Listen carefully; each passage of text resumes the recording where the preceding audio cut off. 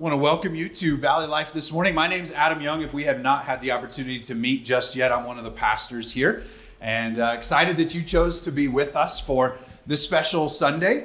This Sunday actually marks some transitions for the life of our church. Many of you will be familiar with them. Some of you, this may be new. One of those transitions is happening now that we are moving into mud season.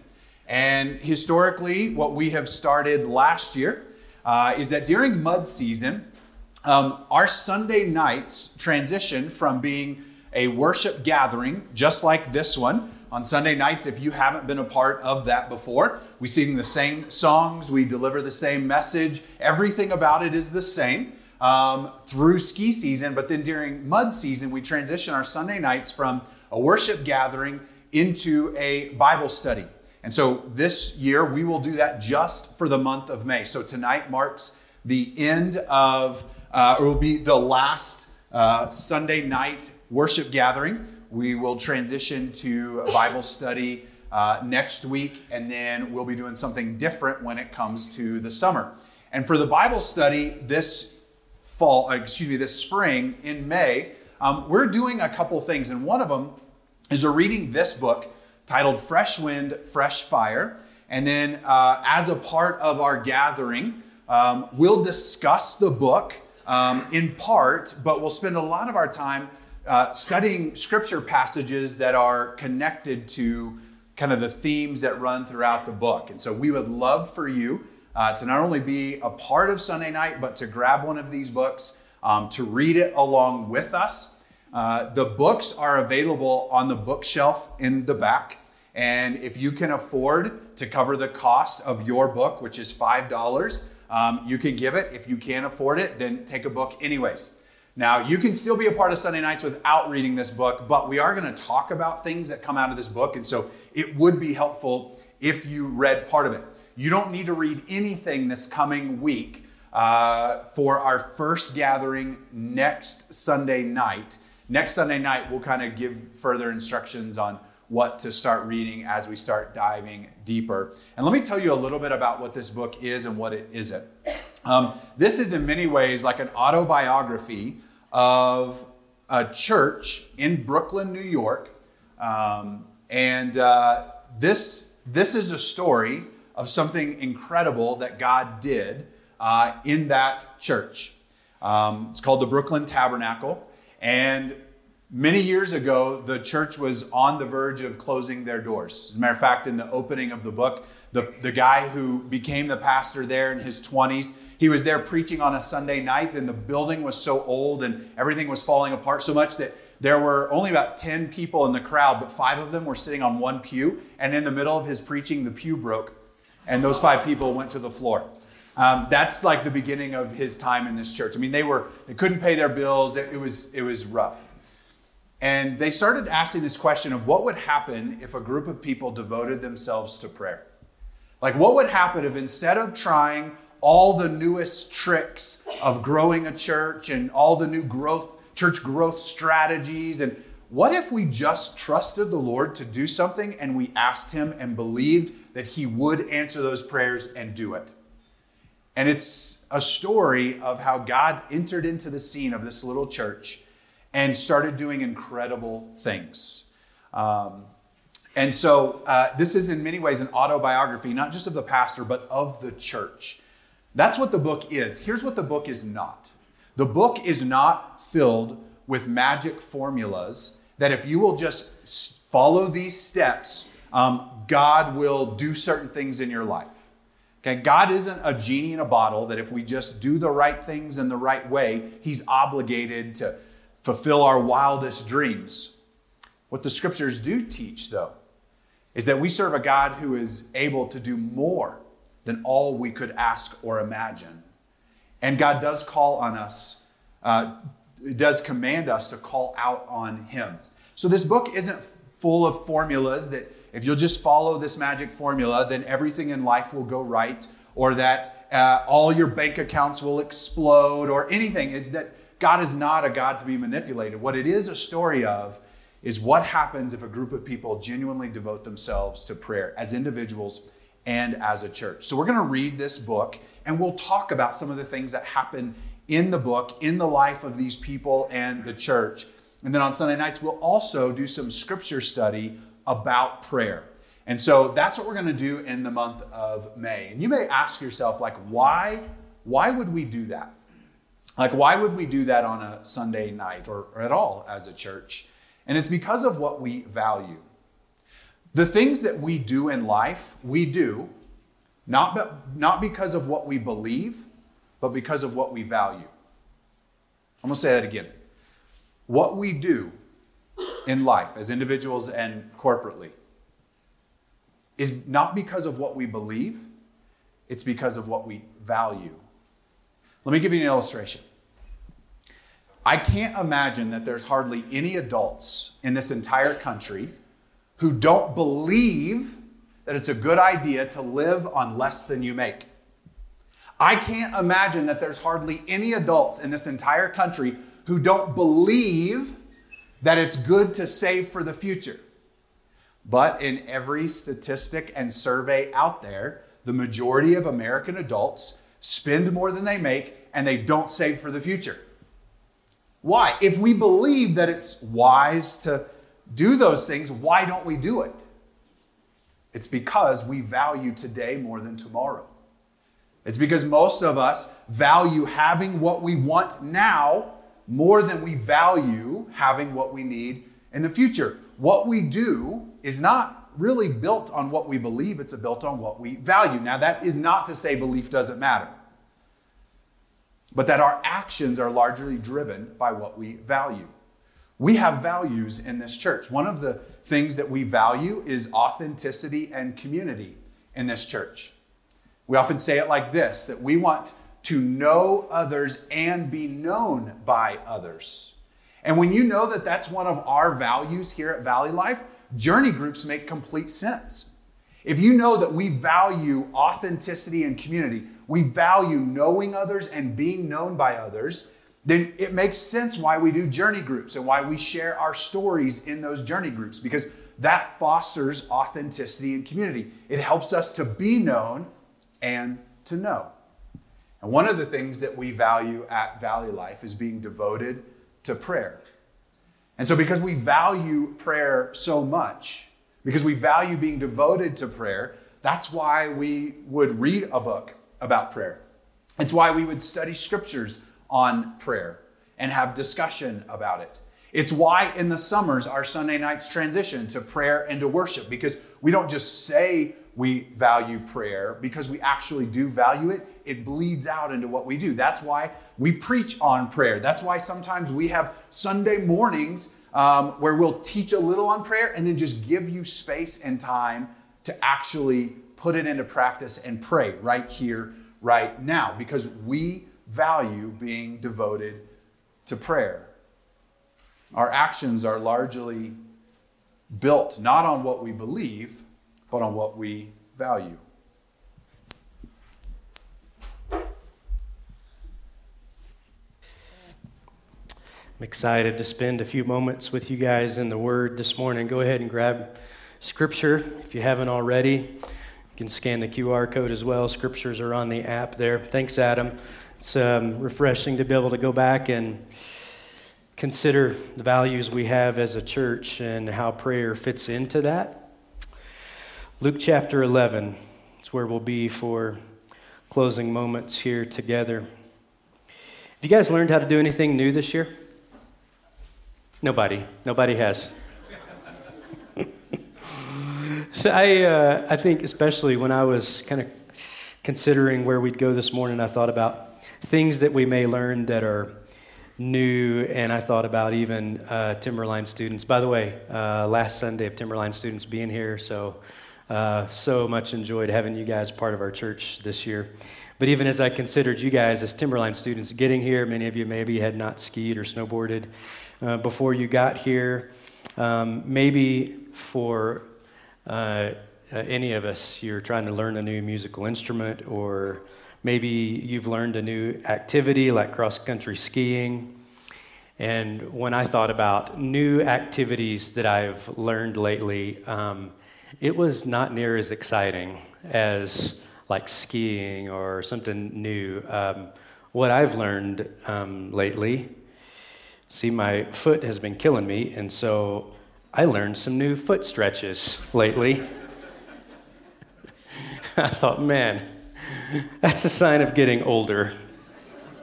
When I'm like, what have I learned new lately? Yeah, I YouTubed videos of how to stretch my foot better. See, when we learn something new, when we want to learn something new, the norm is to consult some type of friend or expert or watch a video. When there's something we don't know how to do, or we feel like there's a gap, where like I had a gap in not being able to stretch as well, then I consulted an expert or some YouTube videos or self-proclaimed expert and learned something new. Well, Jesus knew how to do lots of stuff that his followers knew nothing about or had no ability to do. Let me say that again. Jesus knew how to do a lot of stuff that his followers did not know how to do or maybe knew nothing about. The scriptures are obviously not an entire, every word account of everything that Jesus and his followers talked about, but we do have this account, and so we look at it, and so we don't, again, it's not an entire account, but what we do know is this.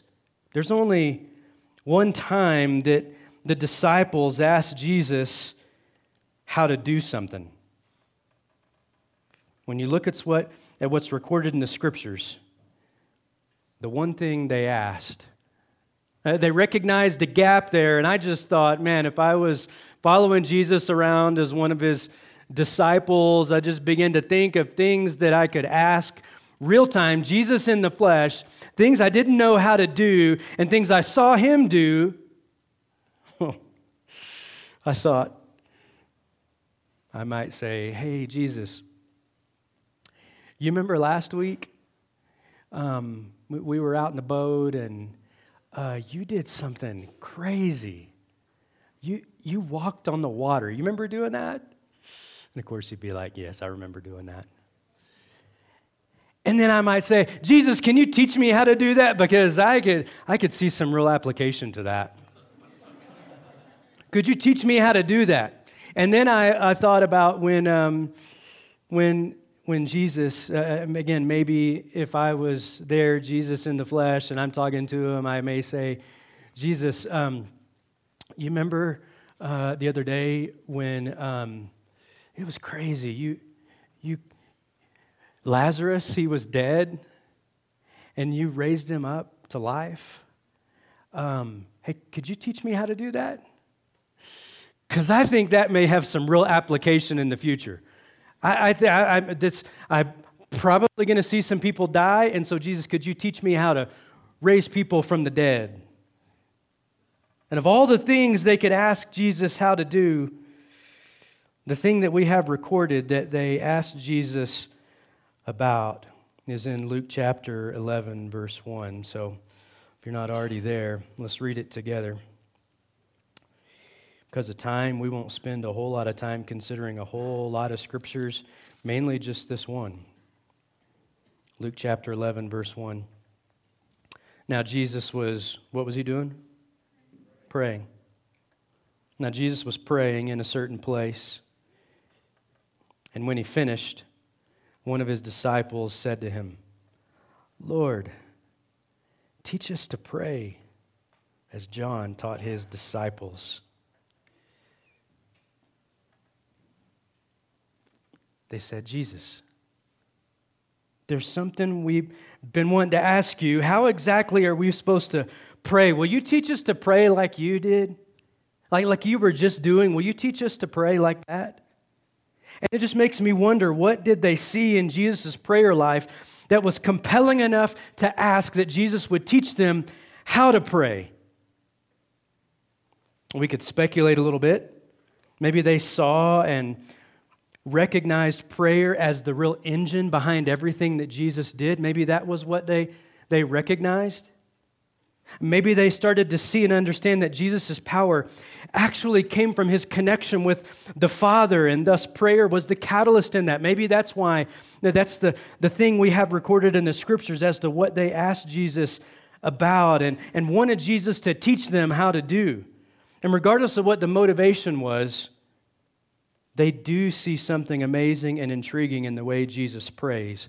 And they say to Jesus, Lord, teach us to pray. Lord, we want to pray like you. Teach us to pray like that. And it just got me thinking about all the things that we ask for, currently, right now. All the things we ask Him for in prayer. Right? I just began to go through the list of things I've asked Him for and things maybe you've asked Him for. We've asked Him for health, either for us or someone else. We've asked Him for maybe a different financial situation than what we're currently under. We've asked Him for friends, right? Maybe some of you just this week, maybe you're like, Jesus, I need better friends. Can you give me better friends?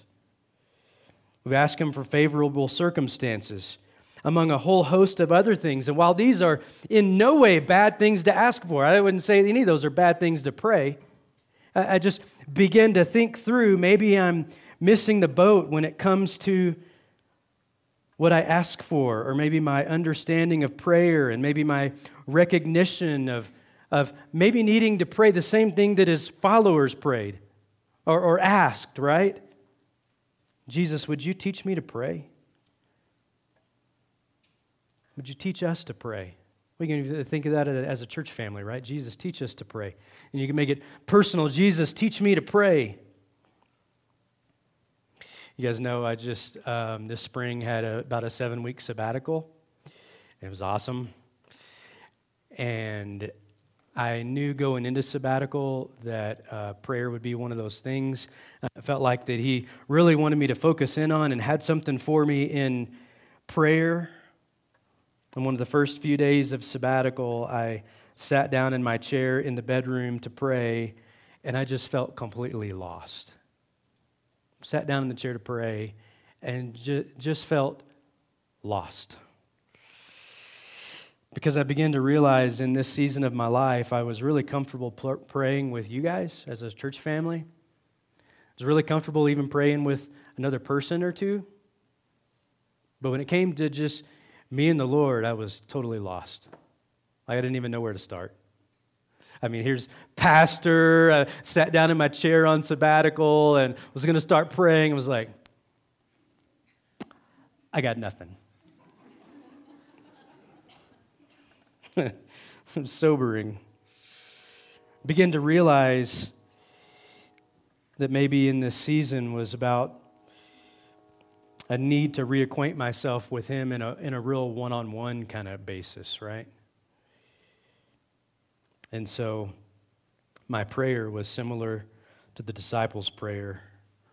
Lord, would you teach me to pray? Lord, would you teach this pastor how to pray? Lord, would you teach me anew what it's supposed to look like? Well, in the Scriptures, in this passage, in answering their request, when they said, Jesus, you pray so differently. Would you teach us how to pray? Jesus goes into what we call the Lord's Prayer, or what, depending on your tradition you grew up in, the Our Father. And for this morning, I'll close with reading and praying through the Lord's Prayer.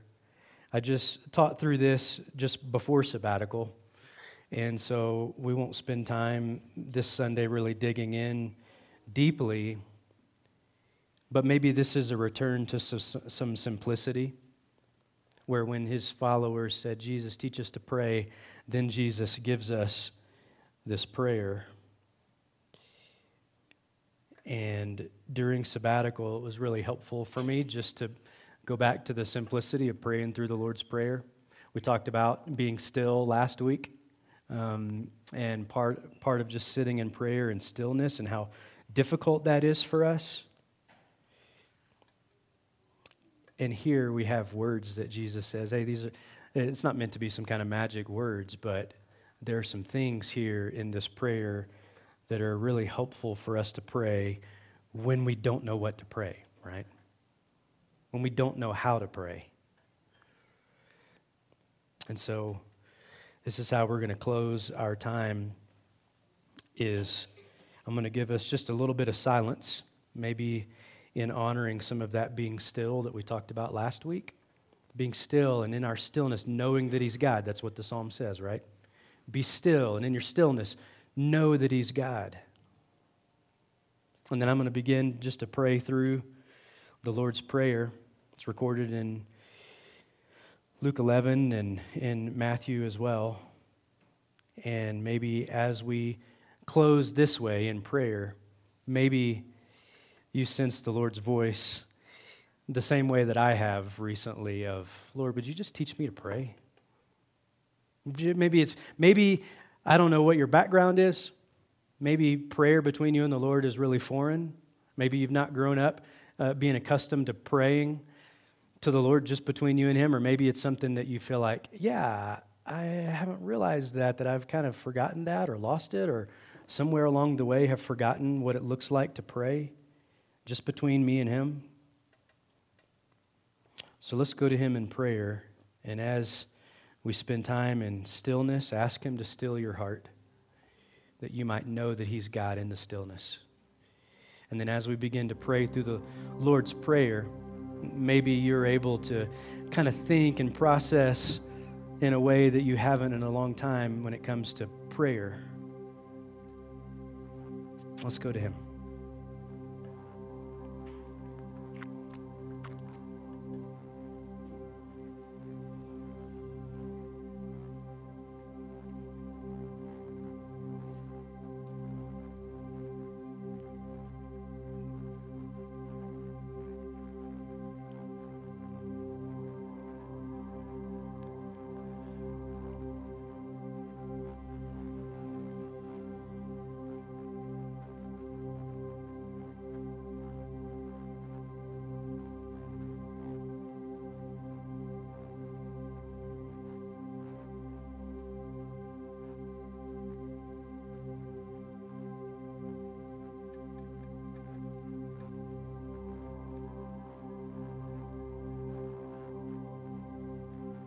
Lord, as we talked a couple of weeks ago about just being still before you in prayer, and as we come to you in stillness, sometimes there's just a little bit of awkwardness, God, and honestly,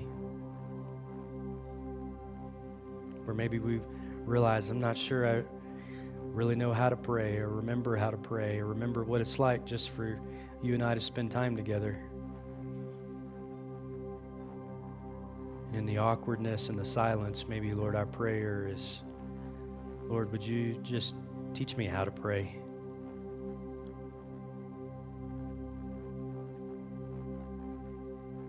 Lord, either for the first time or a relearning of what it seems like we've learned a dozen times.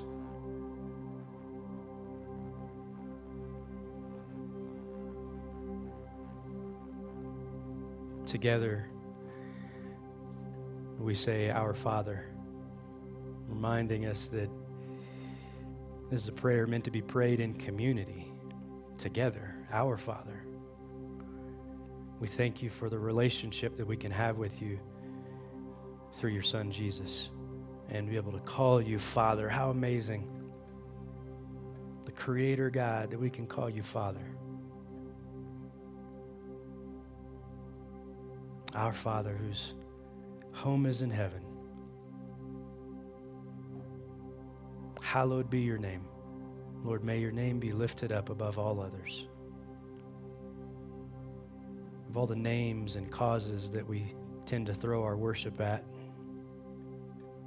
may your name be lifted up above all others. Lord, our prayer is that your kingdom would come and your will would be done. Lord, that obviously means not my will. I'm laying my will before you. We're laying our will before you, and we're telling you, God, may your kingdom come. May your will be done on earth as it is in heaven. Lord, in this valley, Lord, would your kingdom come? Would your will be done? Lord, in my family's life, would your kingdom come? Would your will be done? Lord, in my life, May your kingdom come. May your will be done on earth as it is in heaven. Lord, we ask that you would give us daily bread. Lord, give us just what we need for today. Lord, we're asking you that you would be our sustenance, that you would be what we need to live on. Of all the wells that we go to, expecting to find life, and they just ended up being empty, full of sand, Lord, we ask that you would be our daily bread.